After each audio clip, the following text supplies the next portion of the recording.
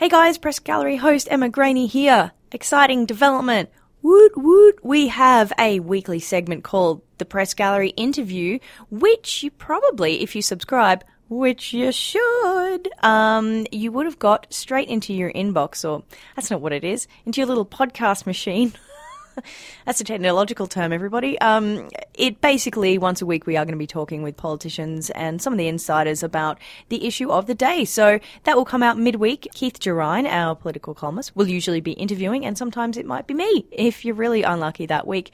So do subscribe, and remember to tell your friends about the podcast if they do enjoy Alberta politics in any way, shape or form, and shoot us a rating if you would like. As always, any questions, comments or concerns, shoot me an email, egraney@postmedia.com, or find me on Twitter at Emma L. Graney. Enjoy this week's episode.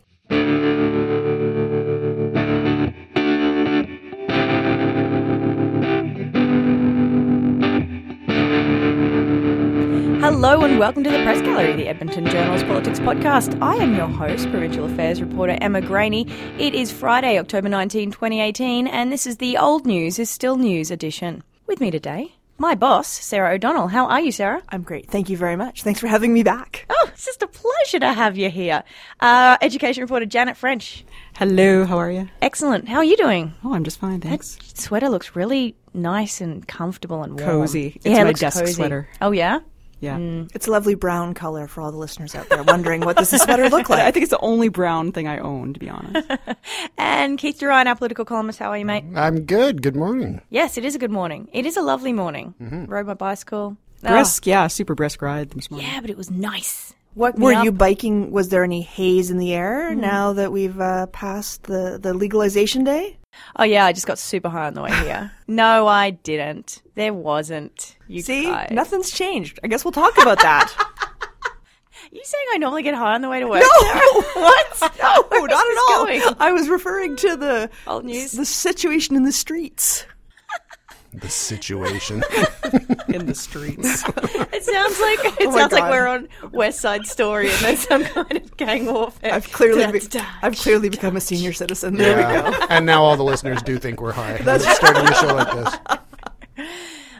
We are not talking about the Sharks versus the Jets. What we are going to talk about is the UCP being unhappy with the media for covering a Jason Kenney speech this week and how that all panned out for everyone involved. We will also talk about the Alberta Party. We don't talk about the Alberta Party that often, so hey-oh. They booted a candidate this week, and they also have their convention this weekend, and our very own Keith Gerine had a chat with leader Stephen Mandel. That's his name, Stephen Mandel. Steve. He doesn't like Steve. No. Finally, we will talk about legalization of cannabis this week and the political aspect of that, specific to municipalities getting some cash, but not. Or not, as the case may be. Is it ever enough, though? Well, I guess we'll get there. Let's start off with something that took a fair bit of my time this week, which was the Jason Kenney speech in Calgary last week. It was October 9th, I think, is when it happened, right? Yes, exactly. You know, this is one of those stories that I think, as editor, it's worth talking about how it came to pass. You gave me a call. Jason Kenney has made a series of speeches in Calgary in the last, few weeks. He hasn't been up here as much. We haven't had as much chance to hear what he's had to say. And we thought that for our readers, there was some benefit to going through those speeches and pulling together what he said, because there had been some actual policy discussion in those. So that was the point of this story. It was pulling all of the information together, getting things that he'd said on the record, onto the record of the newspaper to help readers who are going to be voters in May begin to get some idea about the kinds of things that Jason Kenney is talking about when he is saying that this is what we would do if we were being government. And that, to me, as a news editor, sounded like a very sensible news story. Yeah, so on Sunday, I sat here. Janet and we were working on the weekend. Hey, Janet. Lucky us. Yeah, that was weekend fun. warriors. Yeah. So I sat at my desk, or someone else's desk that I'd hijacked for the weekend here in the newsroom, and basically just listened to Jason Kenney's speech. And as I was listening to it, and I told Sarah, I think he said some stuff in there, but I'm just going to go back and review it. So I had a look at it, and sure enough, he's talking about, not getting bogged down in consultation. He's talking about the Aussie-style graduated wage system. He's talking about getting people to write orders in council ahead of the election so they can hit the ground running. That's in air quotes. I'm air quoting Janet Stiles right now. Yeah, so I think the big difference was some of that stuff, absolutely, he said before. He has fleshed out some of it as well, though. He did in his Calgary Chamber of Commerce speech. And it's worth noting, I'm not at every single speech. So what I did was bring it into one handy-dandy guide. Look, here are some policy ideas. I thought it would be a useful thing for readers. And it was. I think it was. It's not how the UCP saw it. And according to our website traffic, there were a lot of readers that were interested as well. Yeah. What surprised me was the reaction to this. So I was not surprised that people were reading it and interested in it because, of course, people want to read about policy. We know that. We know that from all of our various metrics. People are interested in politics. They want to read it. What did surprise me was that 2 days later, it was the delayed response, but a response to your story from the Conservatives via the Unite Alberta Twitter. Yeah, that was on Tuesday. So the story was published Monday morning, and then immediately everyone just kind of then wanted to follow that story, even though we've heard bits and pieces of this, but it had never been pulled together in a list like that. So then I think the CBC and CP asked government for reaction. They went, sure, we'll put up Shannon Phillips and do a little dial-in call, and she can tell you her thoughts about that, which, spoiler alert, were none too impressed with what Jason Kenney said. And then on Tuesday, you're right, Sarah, that's when Unite Alberta, which is the office of Jason Kenney's official Twitter account, jumped up and down and said, why is the media covering this? And they said that, it's because the NDP told them to. Yeah, which obviously, as per my previous description of how this story came to pass, is not at all the case. Now, you had a very reasonable response, Emma, and I am glad that you addressed it. I am glad that you responded to that particular series of tweets. For the people who maybe didn't see what you tweeted, tell us in a summary form what you said. I started off with a Christ on a bike! Christ on a bike. You know what's funny is I've had so many people ask me what that means. I thought it was a normal Australian saying. I've since discovered it is not a very common Australian saying. I've heard it before, but my husband Yuri is like, is it though? Perhaps that's something in your household that was an expression. I guess so, yeah. Okay. So basically what I said was, you know what, he's fleshed out some of his policy details. Was there anything incorrect in my story? No. Did the NDP tell me to cover it? Absolutely no. And if you don't want to get bogged down in consultation, I'm air quoting Jason Kenney there because that's what he said, after the 2019 election, if you do indeed form government as the UCP, surely you don't mind the media shining a spotlight on what you intend to be your policy. If you're so hell-bent on doing these consultations now, perhaps you would welcome the feedback with which you say you're going to use to shape policy. I just don't. The whole idea of them turning around on the media and being pissed off that we're covering a speech in which the leader is saying policy is just bizarre to me. I can't wrap my head around it. And I do hope that that is something that everyone heading into the next election realizes that it is our responsibility as journalists to be listening to what the leaders say, even if we can't listen to it at that very moment. There are all kinds of events. Sometimes, Janet has to cover school board meetings, and sometimes both boards have their meetings at the same time. Often they both have their meetings at the same time, and she has to go back and review later what happened at the other meeting. This happens in a range of circumstances. There are only so many of us and so many hours in the day, but it is our job, our duty, to go back and listen to this material and then share it with readers. The other thing I think we need to mention here, this attack on the media, on Emma specifically, was from the Unite Alberta Twitter account, right? And who are these folks exactly? These are people connected very closely with Jason Kenney, right? But so they don't put their name to those tweets. They do not. So they sort of hide behind this title Unite Alberta, thinking that it could be anyone, right? That's the public perception. It could be lower level members of the party. It could just be people who are sympathetic to the average person out there. But in fact, these are people who are very, very closely connected to Jason Kenney. So this, in my mind anyway, this is in effect Jason Kenney giving a tacit approval to these kinds of tweets. But it's nothing new for him, right? He has decided, I think, that the media is an enemy to him to a degree. He has, in many of his emails and public relations statements to his members, made attacks on the media, saying things are media friends, he often says. He puts that in kind of a tongue-in-cheek way. You need to donate money to our party because we need to tell our story. Our media, our friends in the media certainly won't do it for us. Exactly. That's right. So this is not really anything new from Jason Kenney and from the UCP, but it is disappointing, and I think Emma was absolutely right to fight back in this case. I don't usually get involved on Twitter. I really do try to just stay out of really big disagreements because I just don't think there is usually any benefit to wading in and having a tit for tat on Twitter. I mean, it's usually a waste of your time. But there are some points, dear listeners, when I will snap. And that was one of those points, I guess, on Tuesday. I really do think what this shows is that for all of the political parties is that just judging from the readership on our story, Albertans do want to hear what the details are of the policy, what you would bring to the next 4 years. So I think that if there's something to be learned from this, maybe that's it. I would hope that the lesson they could take, I'm being so not benevolent, but wishful thinking here. I wish that what people would see is they want to know what you would do for the next 4 years, specifically, not just in broad, ambiguous strokes that leave everybody guessing about what that could potentially mean. Well, and leave giant holes for the opposition parties to attack that lack of information. Yeah, right? because one of the things he said was fear-mongering. Yeah, you're absolutely right, Janet, because one of the things that Jason Kenney said was we're going to roll back NDP Labor legislation.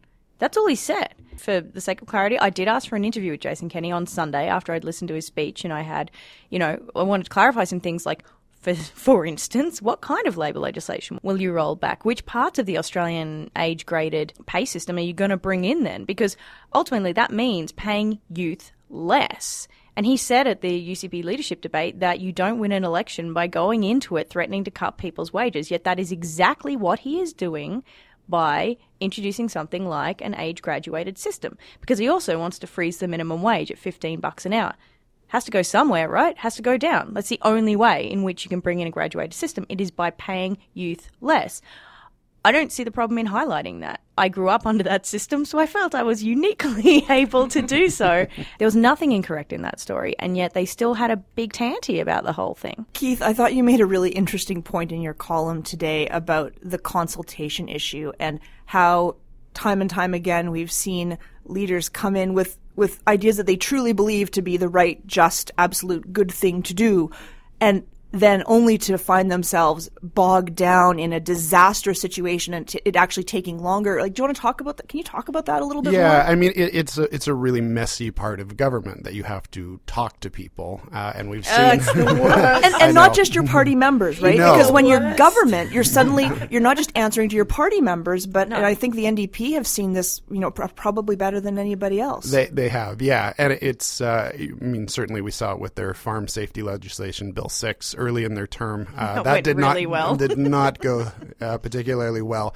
They eventually, I think, did get to a place with the farmers that it finally is at a decent place. But boy, it sure didn't start out. That in previous episodes. That's right. It sure didn't start out that way, and they had to keep talking to people and continue that dialogue to get to a framework that worked. But it is a problem for a lot of politicians who would just like to, shoot first and ask questions later. So it is very messy. But the problem is if you don't do it, then you wind up with unintended consequences. You end up with legislation that perhaps causes more problems than it solves. But Jason Kenney at this point, from what we hear, he wants to roll into office next May and just have some things ready, and he will just make his reforms and doesn't want to get bogged down in those consultations. I think that is a dangerous thing to do. We'll see if he actually follows through on that. My point in the column was you can kind of get away with the results of the election, of course. Right, of course, yes. My point in the column is you can kind of get away with that, sort of, if you have a really highly detailed platform, right, with cost projections, with specific details about how things are going to work, you have the programs more or less worked out, and then you can go right into office and say, Albertans, we gave you all the information up front, you had your vote, and therefore that was your chance to consult in many ways.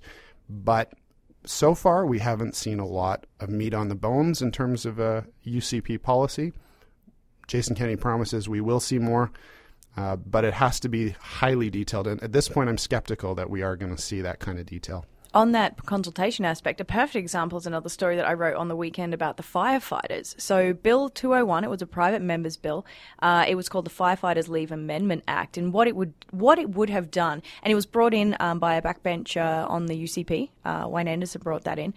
And on the surface of it, it sounds awesome. It sounds like a really great idea. So what it basically would have done was that an employer couldn't fire someone for being a volunteer firefighter. They couldn't not hire someone because they were a volunteer firefighter, and they had to give them the ability to go and fight fires on a volunteer basis. Right, yeah. That sounds great. Like, that sounds awesome. What a good idea. Let's protect the volunteer firefighters from getting fired. Sounds great.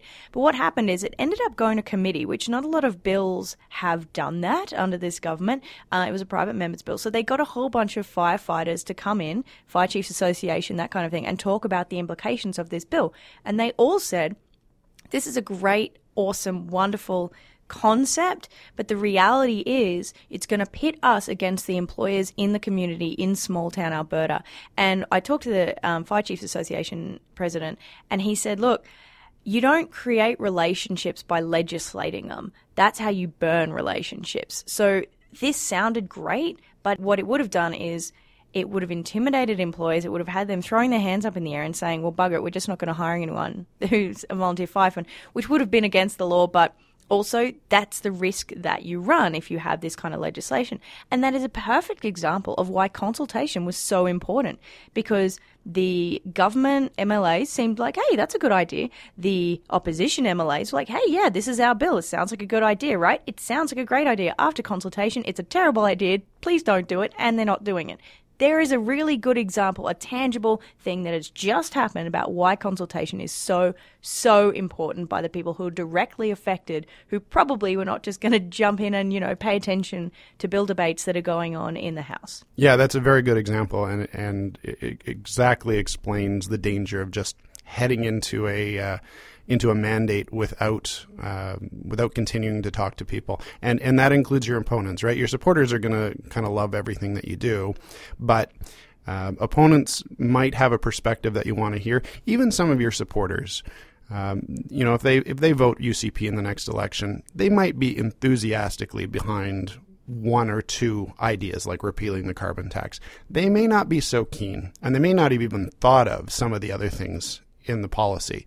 But when they actually look at it, when it comes time to say, do we actually want to introduce more private care options in the health system, for example, they may not be so keen on that. So I think that's the other dangerous thing about Jason Kenney's idea here, is that it assumes that people who vote for the UCP are 100% behind everything that is in that policy platform, and it just may not be the case. And he doubled down on that message too on Danielle Smith's show, actually.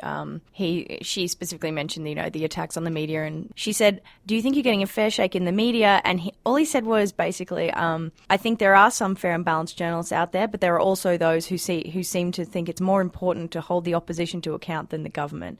To which I would say, well, yeah, so we shouldn't cover anything that the opposition does. So I should have just let, this whole Derek Fillebrand things, no problem.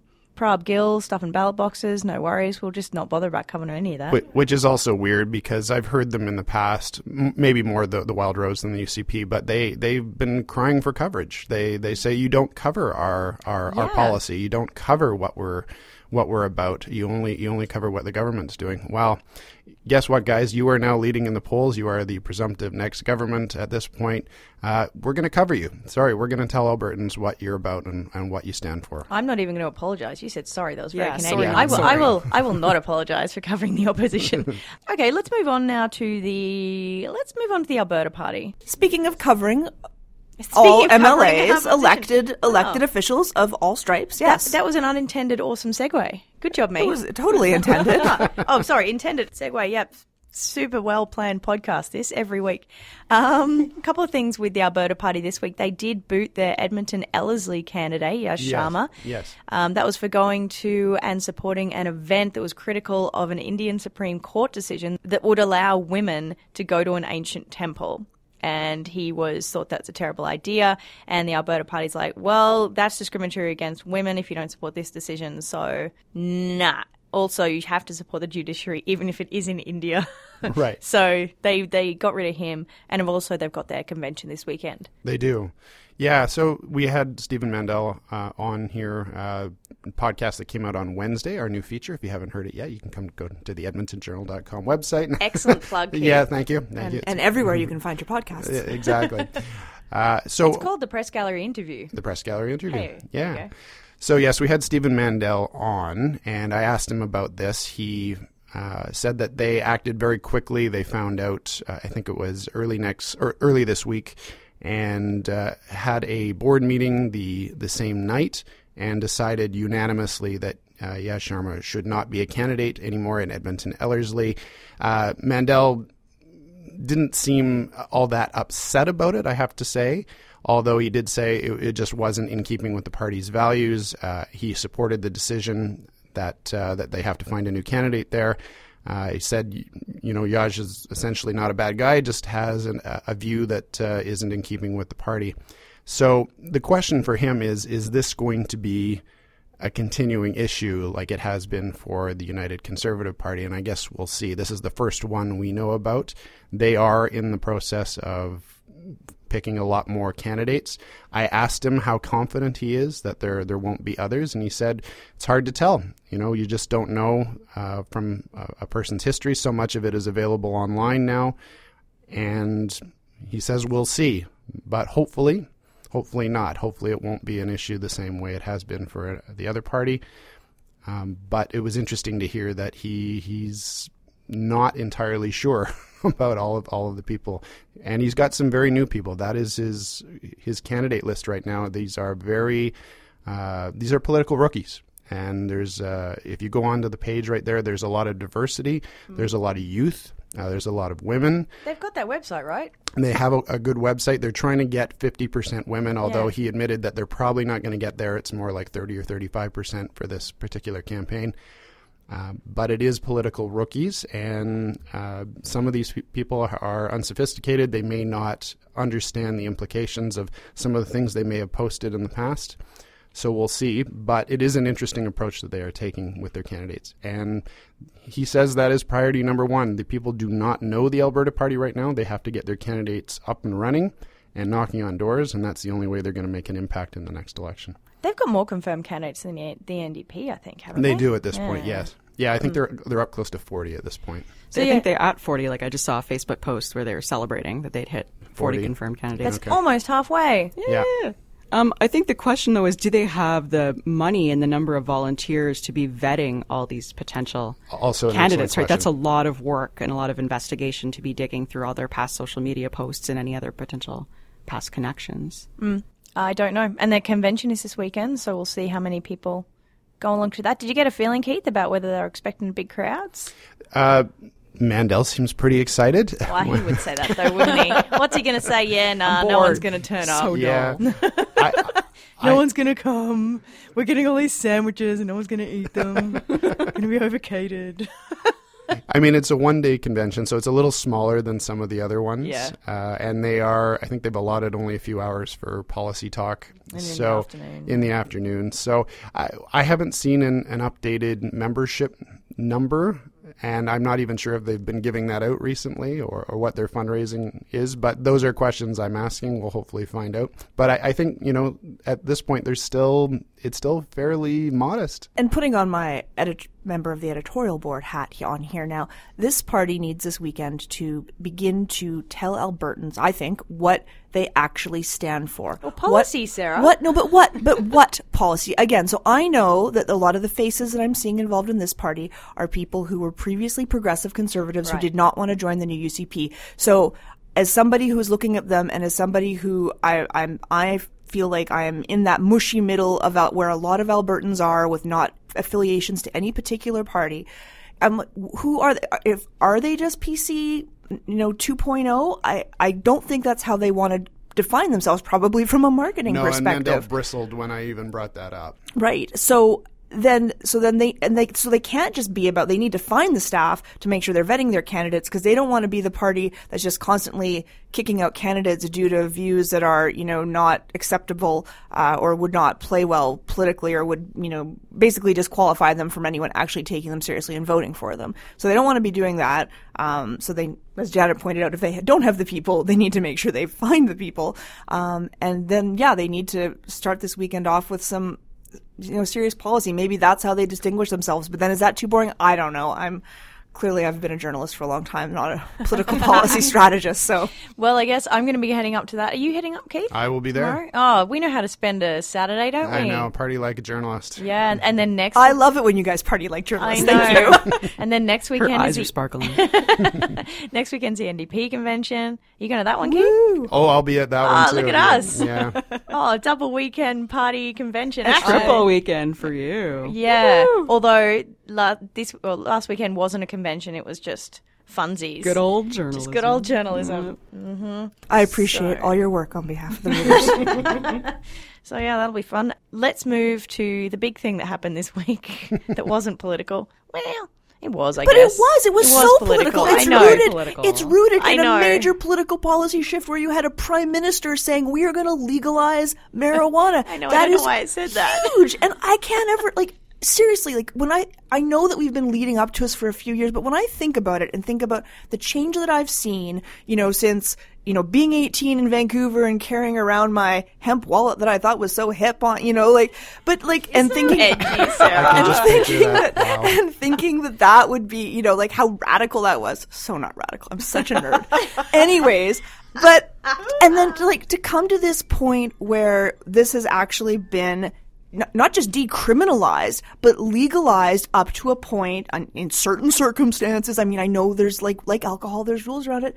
This is huge, and we made headlines around the world. Yeah, yes. This is not a thing that happens every day. And so even though it, we can talk about how kind of relatively low key it was, it's a big deal. It is a big deal, and you're right. It was totally political. I just felt like it started off political, and then it just ended up being like, now we've got some Girl Guide cookies. Let's all smoke the devil's lettuce and eat Girl Guide cookies. And now, Janet, you covered Joe Ceci, Finance Minister, and also Minister in charge of Alberta Gaming, Liquor and Cannabis. It is AGLC, which used to be the Alberta Gaming and Liquor Commission. Way better. Edibles have not been approved yet.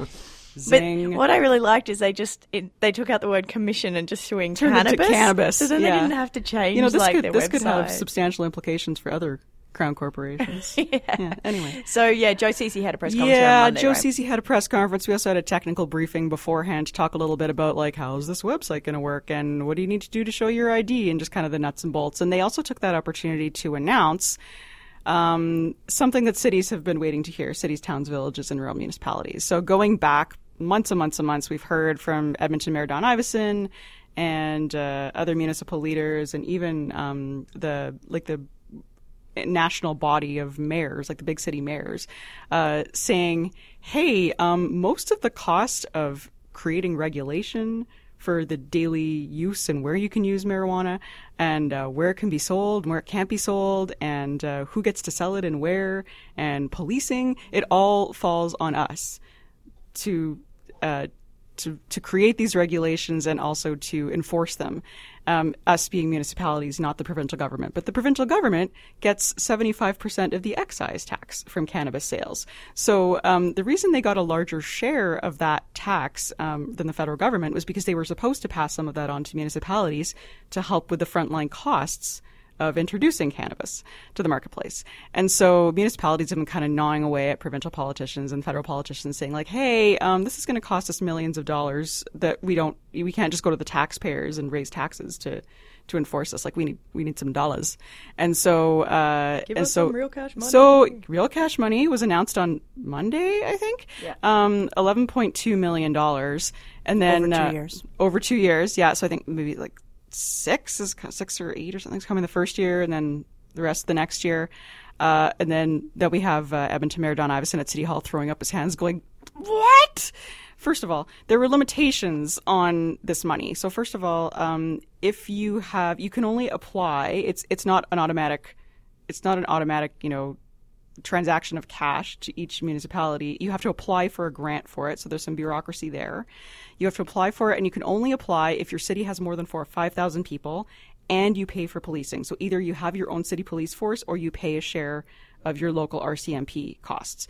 And so that only makes 52 municipalities in Alberta eligible, which means that like rural municipalities and a lot of villages and hamlets and whatever would not even be able to apply for this funding, even though they still have to pay or spend their, time making these regulations. So that really irritated the Rural Municipalities Association of Alberta. Rural Municipalities of Alberta, right. Is that what they're called? Yep. Okay, so learning the acronyms for urban affairs, because I'm the education formerly reporter. AAMDNC. Yeah, whatever. Sorry. I appreciate your organization and all it does. And also Don Iveson, the mayor of Edmonton, said, we expect, and I don't know where he's getting these numbers, and if we've had more time, perhaps we could press him more to get where he's getting these calculations from. But we think that Edmonton, it's going to cost us about $12 million a year. There's no way. There's no way. So he's saying the police up front want $4.5 million a year in extra policing to hire more police. Why? Like, unless you're just going to be cracking down on people smoking in a park at the wrong place, an extra playground, boogie boogie. Like, honestly, the amount of... Sorry to interrupt you, Janet, but I'm having real problems with what they're saying it's going to cost them here. The policing amounts don't make sense for municipalities. I don't think the AGLC amounts make sense either. They said they're going to lose $43 million the first year, $47 million lose the second year. How do you lose this amount of money? I've been trying to get a breakdown, and this is the best breakdown that they have given me, is $10.3 million to hire staff and pay them benefits. And then the other 30 is, stuff. Warehousing. How much did setting up the website cost and stuff like that? Exactly. Well, they're saying warehousing, e-commerce, and deliveries. That's $30 million. Bollocks. You don't pay for your own pot deliveries? Well, yeah, you do. And this is the problem. They just built that giant new warehouse out in St. Albert. AGLC did. What they're doing is kind of centralizing their liquor storage into that giant warehouse for all the fast moving stuff, which means they now have all of these other warehouses that they used to have, which they can use to store weed in. Maybe it's security issues, I don't know, but they already have those protocols set up and those staff hired in order to protect these other warehouses. How are they getting $30 million to do that? It doesn't cost that much to set up a website. I don't understand that figure, whether they're trying to highball it so that when it comes in fact it only costs $10 million, oh, look at us, now we've got $30 million to play with. I don't understand it. But you know what? Even though cannabis has been legalized, those are very good questions, and the rollout's happened. And even if it is, a few weeks from now or a month from now, and we get that news, old news as it may be, I'll be happy to have that story. It'll be new to us. Old news is still news. That's Sarah? Exactly. Old news, still news. Well, this is why Joe Ceci said, hey, this is, because I asked a question of him in this telephone news conference, just saying hey, Edmonton thinks this is going to cost $12 million. And then later the mayor said, and actually we think we're getting $1 million and change. So it doesn't even come close to covering our estimated costs, however one estimates that. Well, Joe Ceci says, well, what we really want to do is we'll wait 2 years. This is transitional funding. We'll see, what are the actual costs? Right. So it almost sounds like the province is, well, either A, they don't have a ton of money to play with, and B, it sounds like they're a little bit skeptical of some of these estimates. On the other hand, what you hear from, say, the Edmonton Police is that, well, we need to buy expensive devices to do roadside testing. Sorry, Edmonton Police. And we have to train people, and we may have to hire specialists who are not necessarily police officers to do some of that testing. And we have to deploy the testers into the field, because I guess you have to test somebody within 2 hours of them being stopped for the reading to make any sense. So you can't just throw them in the back of a police car, take them to the depot, and then 5 hours later test them. But that's assuming that everyone is just going to get high and then drive. I mean, if they're more stopping, so than now. Well, yeah. So if you're stopping people anyway, well, give them this extra device. I know in Australia we actually have those devices, and they will test you for whether or not you're driving high. Even though marijuana in any form whatsoever, medical or otherwise, is completely and utterly illegal, they now have roadside tests, saliva tests that will get you on that. Because Australia is a great country, full of law-abiding citizens. Underpaid children. And Christ on a bike, apparently. The only other point is that if you want to know what the municipalities actually wanted rather than $11.2 million, what the Alberta Urban Municipalities Association, the president, Barry Morishita, said that actually they would like municipalities to get 70% of the Alberta government's cut of the excise tax on cannabis. And the Rural Municipalities Association, they would like 50% of the excise tax. Split the difference, give them 60. That's 63 what I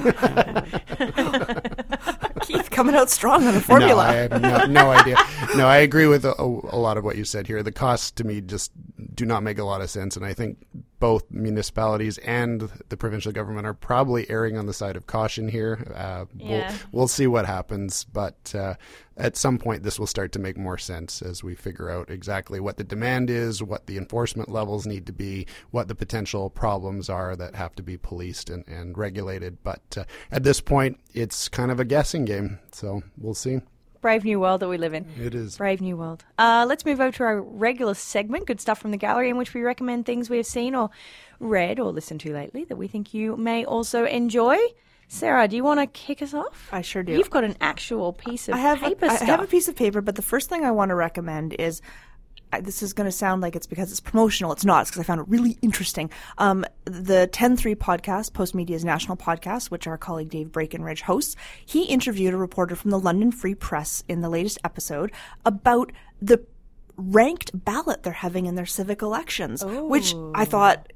what an interesting idea to do a ranked ballot for mayor and for council. I guess in some of those races, when you only have two candidates running for council, the rankings fairly easy. But anyways, I just thought it was fascinating. I didn't know they were doing that. It was fascinating to hear that a Canadian municipality was trying this out, and four of the candidates running for mayor have different, and it's interesting to hear how much some of them are like trying to get people to just ignore the ranked ballot and only vote for them, etc. But it was voting. Yeah, it was interesting. So we use that in Australia. Give that a listen. The other thing I'm going to recommend is a piece that came out of Indiana. It was actually from a television station, and it was featured in the latest Investigative Reporters and Editors Journal. So I'll give them a couple of links for this. But it is about the meth epidemic in Indiana and how it was affecting homes, and how this TV station was realizing that people were moving into homes that had been former meth labs, and they hadn't been informed of it. And there were all kinds of state laws that were being ignored because homes that have been identified as meth labs are supposed to be, one, cleaned appropriately, and then two, put on a website or database so that people know about this. It wasn't happening. It was fascinating.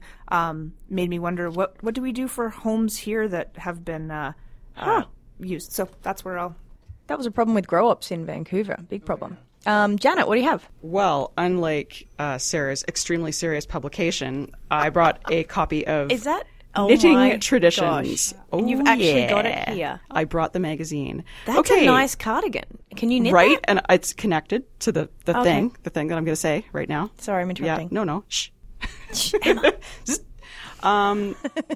Okay, so anyone who follows me on Twitter would know that I'm a knitter, which people think is kind of hilarious or like mock-worthy, and screw you all. You're a good knitter. And knitting is awesome. And so I picked up in my local grocery store a copy of something called Knitting Traditions, which I'd never seen before, but it's published by massive knitting corporation Interweave Knits.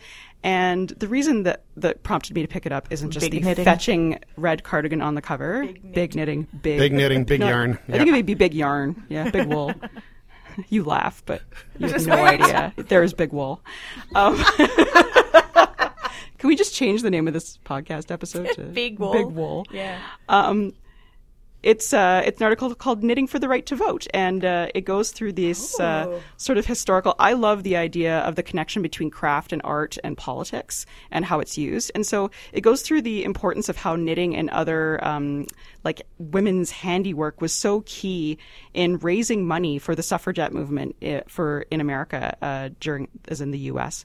In the late 19th century, and goes through some of the characters that were involved with that, and how important that fundraising was, and the kinds of donations they got from really key well-known players that helped them propel their movement forward.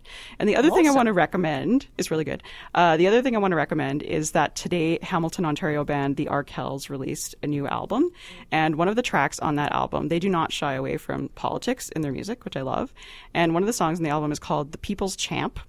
And I can totally see it being used, if they're allowed, in political campaigns, because it just eviscerates this idea of the person who runs for politics because he thinks he's shit hot, rather than, he has a bunch of great ideas that want to help people. So love that track, and thanks. Fiery album. Very uplifting. Speaking of music, just briefly, I don't know if you guys saw this. I tweeted it out. In Australia, because we're really good at protesting things, the Prime Minister, Scott Morrison, he let his website expire, so some ragamuffin bought it for $50. And now when you go there, all it plays is a punk song that is the title is Scotty Don't Know. It's fantastic. It's a catchy song, and it's also hilarious. I'm going to recommend a piece from BBC Magazine called The Weird World of a Kim Jong-un impersonator. So they interview a couple of... It's Where so do you find good. This stuff? Oh, on the internet. But it's really, really good. It's about these... I'm just look at the photo of these guys. Like, they're both amazing. They're both Kim Jong-un impersonators, and they're different ways of going about it. One of them is really controversial, and he'll just say stuff just to kind of get a rise out of people. They entertain at billionaires' birthday parties. They do shop openings. Apparently every time Donald Trump would say something about, Kim Jong-un, their phones would just go mental. Everyone wants to book them straight away. How's their business been lately? Really good. Their business has been excellent lately. So it's that is such a weird thing to want to have at your event. Like, why would you? What? Why wouldn't you want to have that at your event? I don't understand. Your birthday parties are different from mine, clearly. I guess so. Keith, what do you got for us? I don't know if I can top that one.